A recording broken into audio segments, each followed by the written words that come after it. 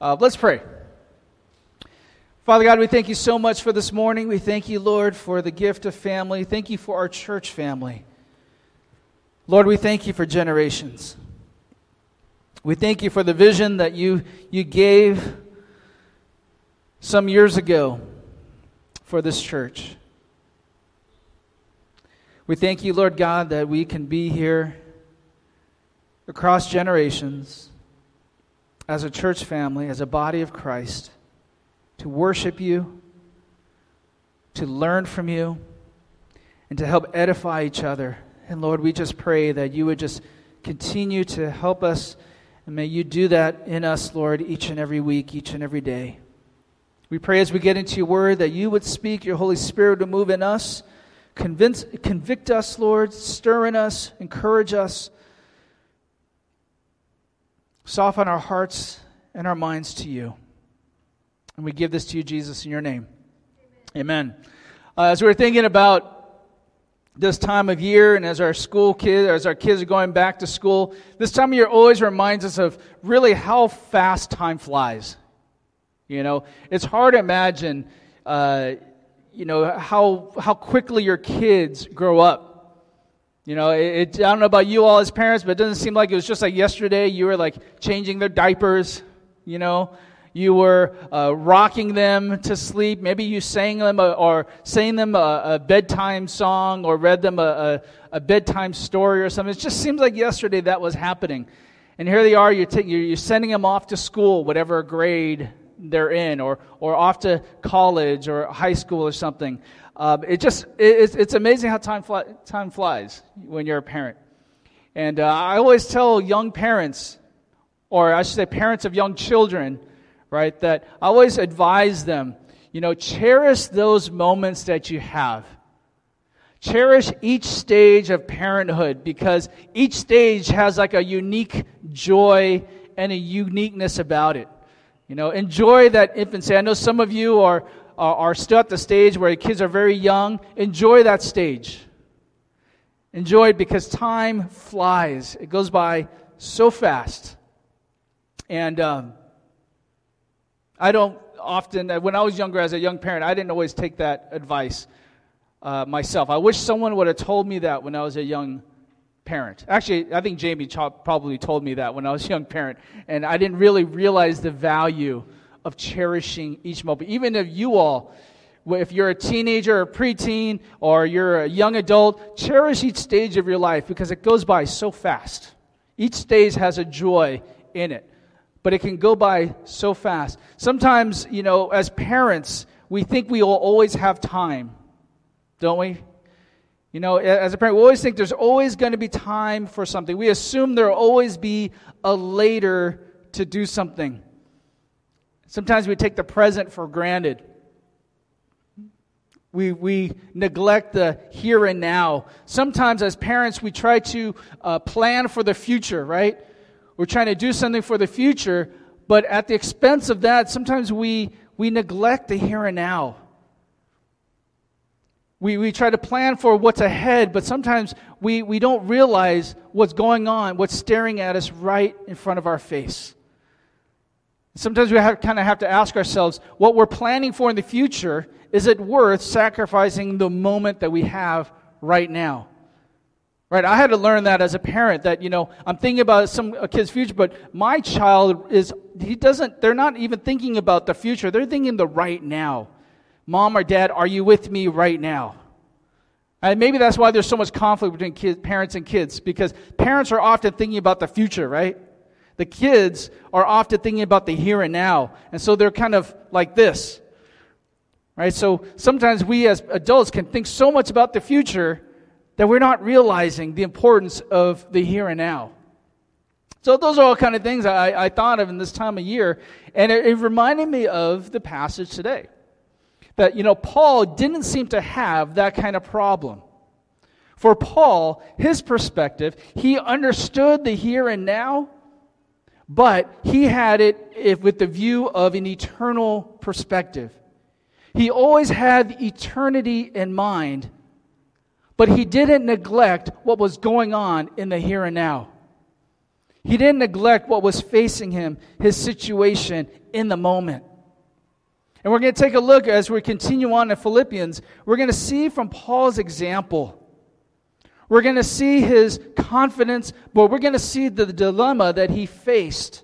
And I think as we read the passage, we're going to gain hopefully some valuable advice about our own perspective on life and in ministry. So if you have your Bibles, turn to Philippians chapter 1. Philippians chapter 1. We're going to read the verse that we ended last week with, verse 18. So if you have your Bibles, you can follow along. We have it over there, of course, on the screens. Start off on verse 18. This is what Paul says. What then? Only that in every way, whether in pretense or in truth, Christ is proclaimed. And in this I rejoice, yes, and I will rejoice.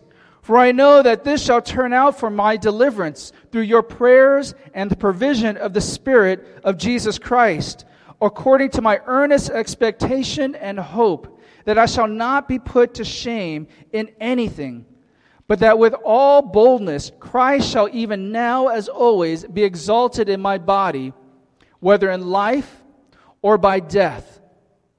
For to me to live is Christ, and to die is gain. But if I am to live on in the flesh, this will mean fruitful labor for me, and I do not know which to choose. But I am hard-pressed from both directions, having the desire to depart and be with Christ, for that is very much better. Yet to remain on in the flesh is more necessary for your sake. And convinced of this, I know that I shall remain and continue with you for your progress and joy in the faith, so that your proud confidence in me may abound in Christ Jesus through my coming to you again. So we're going to look at what's Paul's confidence? We're going to look at what Paul was confident in. And it made me kind of think about it. I want us to pause for a moment.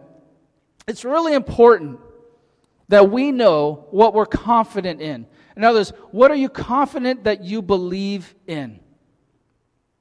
It's going to be important for you younger ones, you college students, you high school students, you middle school students. It's important for you all to understand, start thinking about, what do I know for certain about God?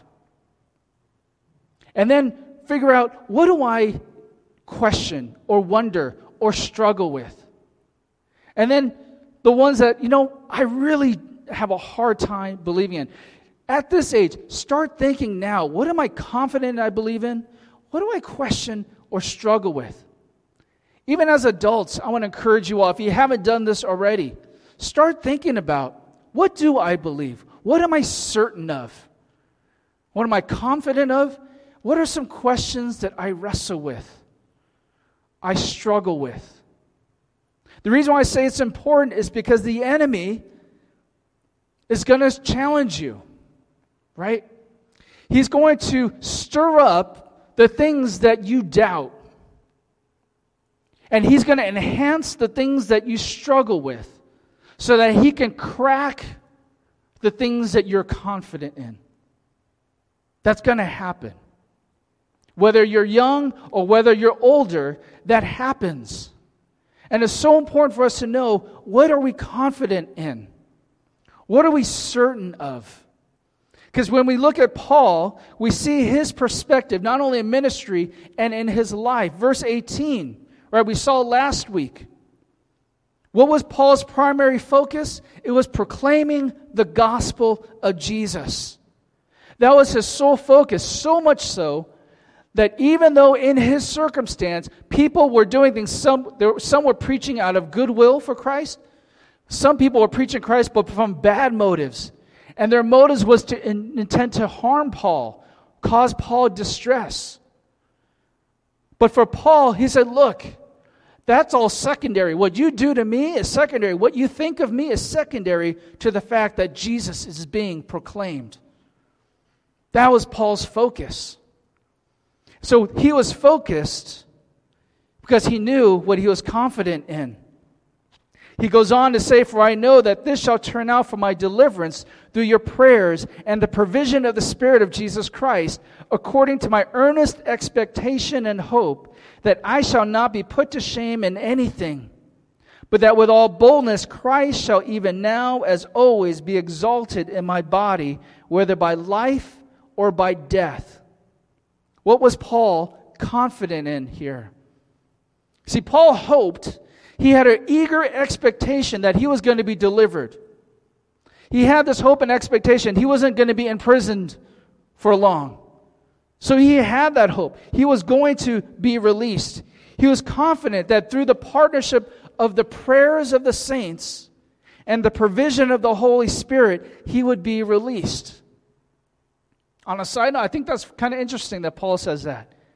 He includes both the prayers of the saints and the provision of the Holy Spirit. He says, like, through your prayers and through the provision of the Holy Spirit, I believe I will be released. It's kind of interesting to think about that he says that. He joins that together, your prayers and what the Holy Spirit does. I don't know if you ever kind of thought about that, how our prayer works with God. Right? Did the Holy Spirit kind of like initially prompt our prayers, or did our prayers prompt the Holy Spirit? How many of you have ever wondered that? You don't have to raise your hands if you want to, but that's kind of curious, right? Truthfully, there's a mystery behind that. How does that all work? I don't know. We're going to cover that a little bit more in chapter 4 sometime ahead in Philippians. We'll cover that when we talk more about prayer. But it's interesting that Paul says the prayers of the brethren and the provision of the Holy Spirit. What we can say is that God does work in partnership with our prayers. He responds to our prayers. And Paul wasn't a stranger to ask for prayer. Look at Ephesians chapter 6, verse 18.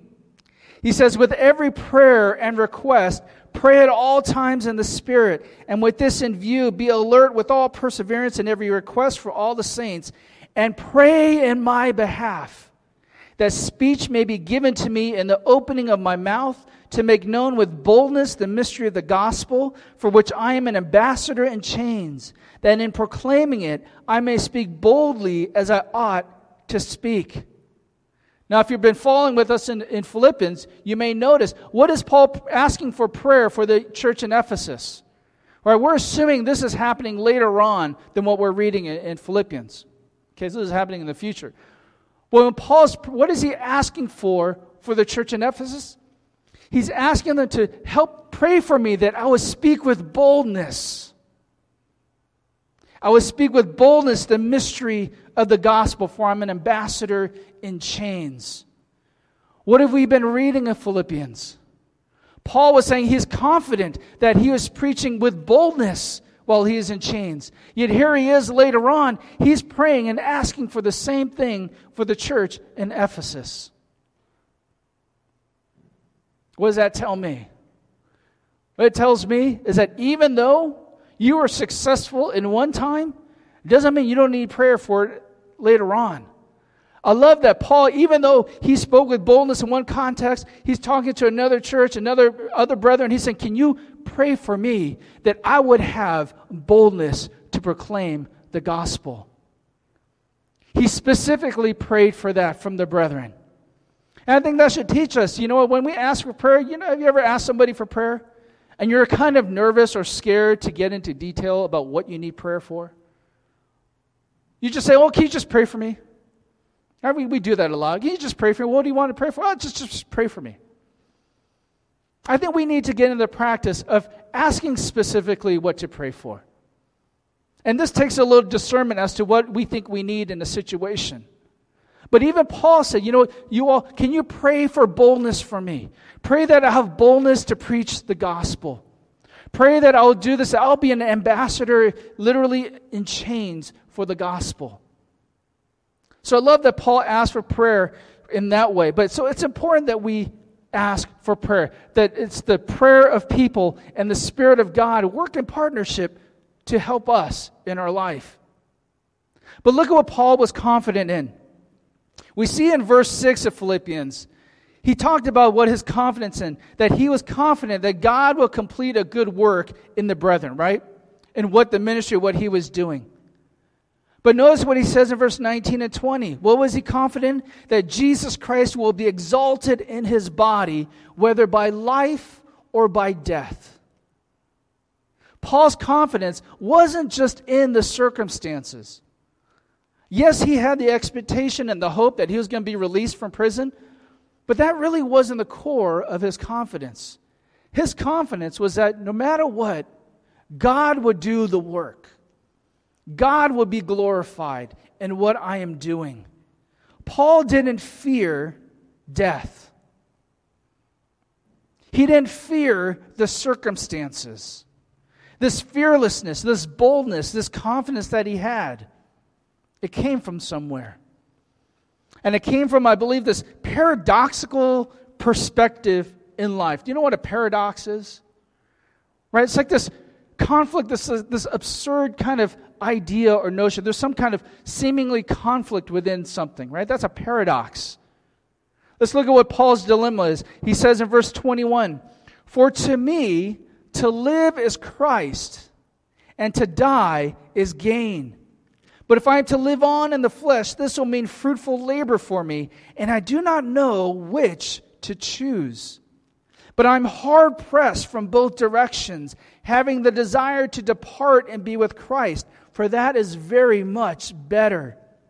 Yet to remain on in the flesh is more necessary for your sake, and convinced of this, that I know that I shall remain and continue with you, all for your progress and joy in the faith, so that your proud confidence in me may abound in Christ Jesus through my coming to you again."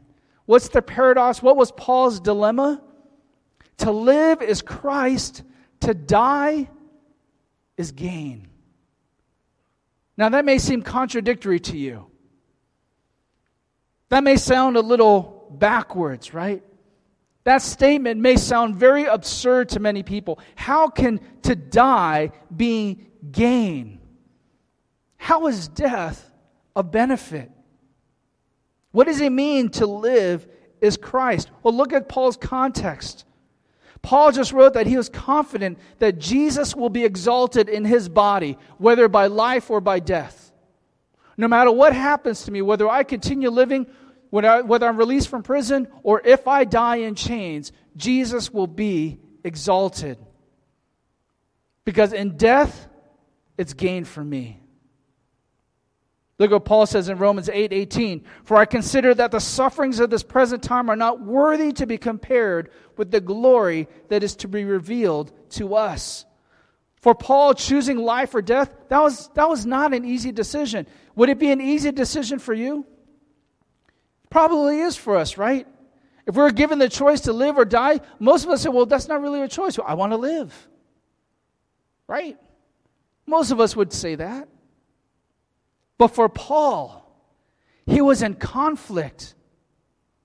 He says, "But if I am to live on the flesh, this will mean fruitful labor for me. And I don't know which to choose. But I'm hard-pressed from both directions, having the desire to depart and be with Christ, for that is very much better." Not working. If we were faced with that choice of life or death, would you be pulled in one particular direction or another? Perhaps you'd be, yeah, I want to live. But Paul, he describes it, I'm being hard-pressed. The Greek word for being hard-pressed there is to hold together with constraints, to hold completely. He's being pulled by both directions, both scenarios. He sees as it would be fruitful. Look, if I am to continue to live, it's a benefit for others. If I am to die, it's a benefit to me. I'm with Christ. And I love what Paul mentions here. He says, he describes death as his desire to depart. That word literally means to unloose, to undo again. I like that picture. I like that description of death. An unloosening. Have you ever been to Disneyland or amusement park? Remember when you were a kid, you were at an amusement park, and what grabbed your attention? You see the sellers who have those balloons, and they're just holding like 100 balloons up in the air. And those balloons, when you're a kid, you're like, Mommy, Daddy, can I get a balloon? Can I get a balloon? And you're like, okay, you get a balloon. You grab them one balloon, and what do you do with it? You tie it, right? Tie it around the wrist, because if you don't tie it around the wrist, there goes $10. It goes way up in the air. And the kid's going to watch it, and they say, can I have another one? Right? So what do? You tie it. You tie it on the wrist until they get home. Because what happens? If you loosen the balloon, what's going to happen? It's going to flow up. Bye-bye balloon. You're going to watch it float up in the air. I love that description. For the believer, death is like a loosening. Sure, from our perspective, we want to hold on to as much as we can. When a loved one passes, we feel like we want to hold on to them as much as we can. I remember when my dad was struggling, we wanted to hold on to him as much as we could. One more year. But his perspective, he was kind of saying, let me go. Because I know where I'm going. It was a loosening for him.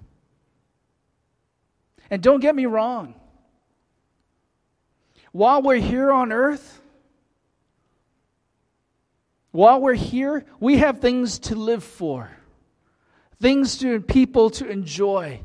Whether it's your life, whether it's your relationships, whether it's your mission on earth, your sense of purpose, your sense of calling, what God has you to do. We have something here to live for, to work for, to enjoy. But from Paul's perspective, he said, look, I'm pulled because in one sense, I want to be with the Lord. But I know if I stay, it'll be the benefit for you. It'll be for your benefit. He goes on to say, to live is Christ, to die is gain. Meaning Jesus was at the center of life. Jesus affected how he saw the world, how he saw people, how he saw his mission. Jesus was life to him. And to die was only gain. And he says, and in verse 25, and convinced of this, I know that I shall remain and continue with you with all your progress and joy in the faith, so that your proud confidence in me may abound in Christ Jesus through my coming to you again. In the moment, Paul believed he was going to return to them. He was going to visit the church in Philippi again for their progress, for their joy in the faith. It would have been easy for Paul to feel like, you know what, God, can you just take me now? I'm struggling. I'm suffering. Why do I have to be chained again? Why do I have to be beaten again? Why do I have to stand trial again? It could have been easy for Paul to say, you know what, God, can you just take me now?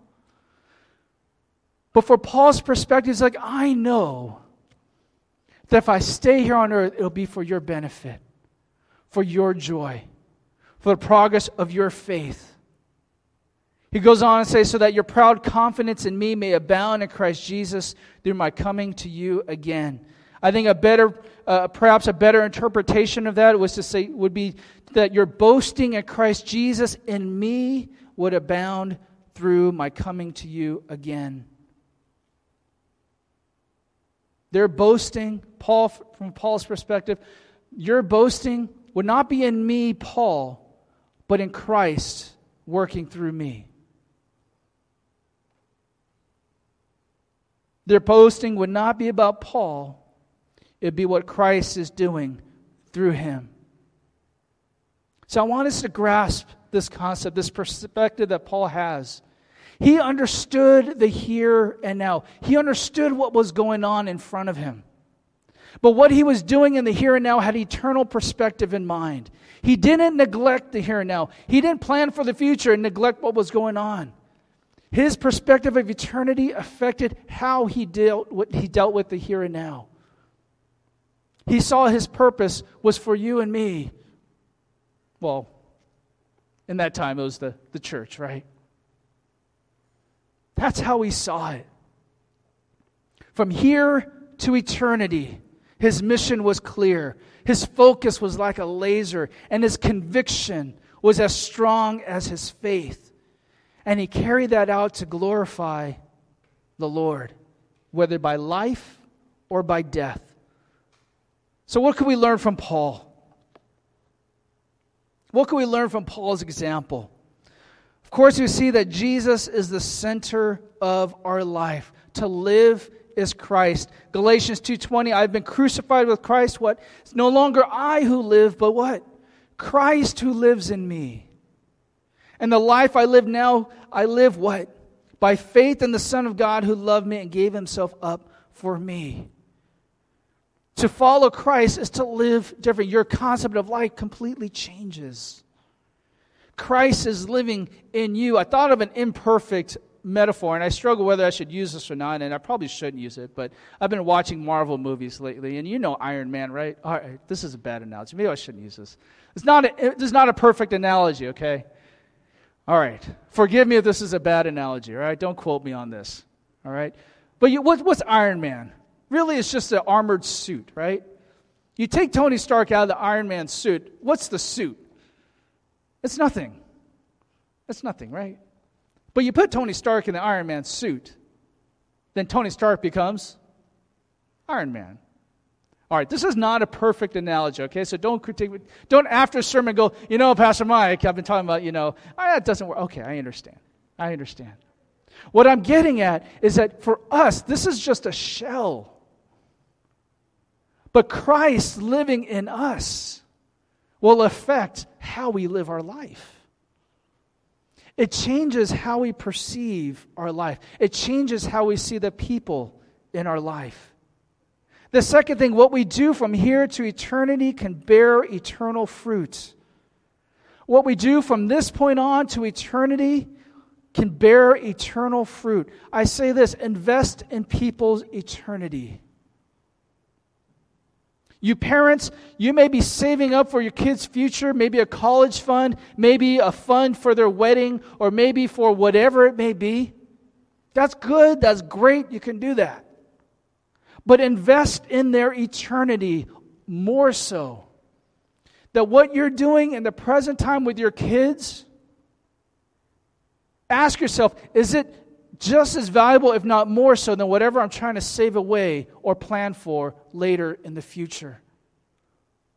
Invest in their present. Invest because know that has eternal consequences.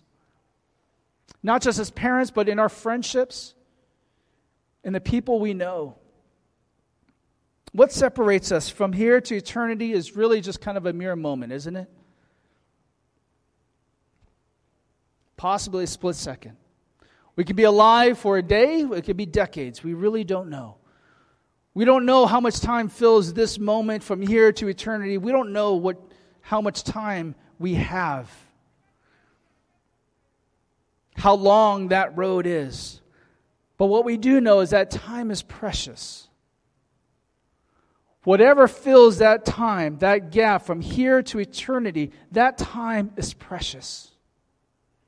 And can have consequences that go far beyond our time here on earth. And just as Paul's focus, his confidence was that God is doing a work here and it's going to affect eternity, we can have that same perspective and understand to live as Christ, to die as gain. We'll talk more about that in a few weeks when we pick it up in verse 30. But I want to encourage us to have that perspective, and that not only in life, but in the relationships we have. Christ as our core. And what we do here on earth in the here and now can have consequences that goes far and beyond than we can realize. Let's bow our heads and let's pray. Lord God, we come before you and we just thank you. We thank you, Lord, for your eternal hope. That, Father, we don't have to fear that moment when we're loosened from this earth, from this life. Because if we have Christ in our life, to die is to gain. But while we're here on this earth, Lord, there is reasons for us to live, to cherish, to nurture. And I pray, Lord, you would help us to live with this perspective in mind, that what we do here can have eternal consequences, an eternal impact.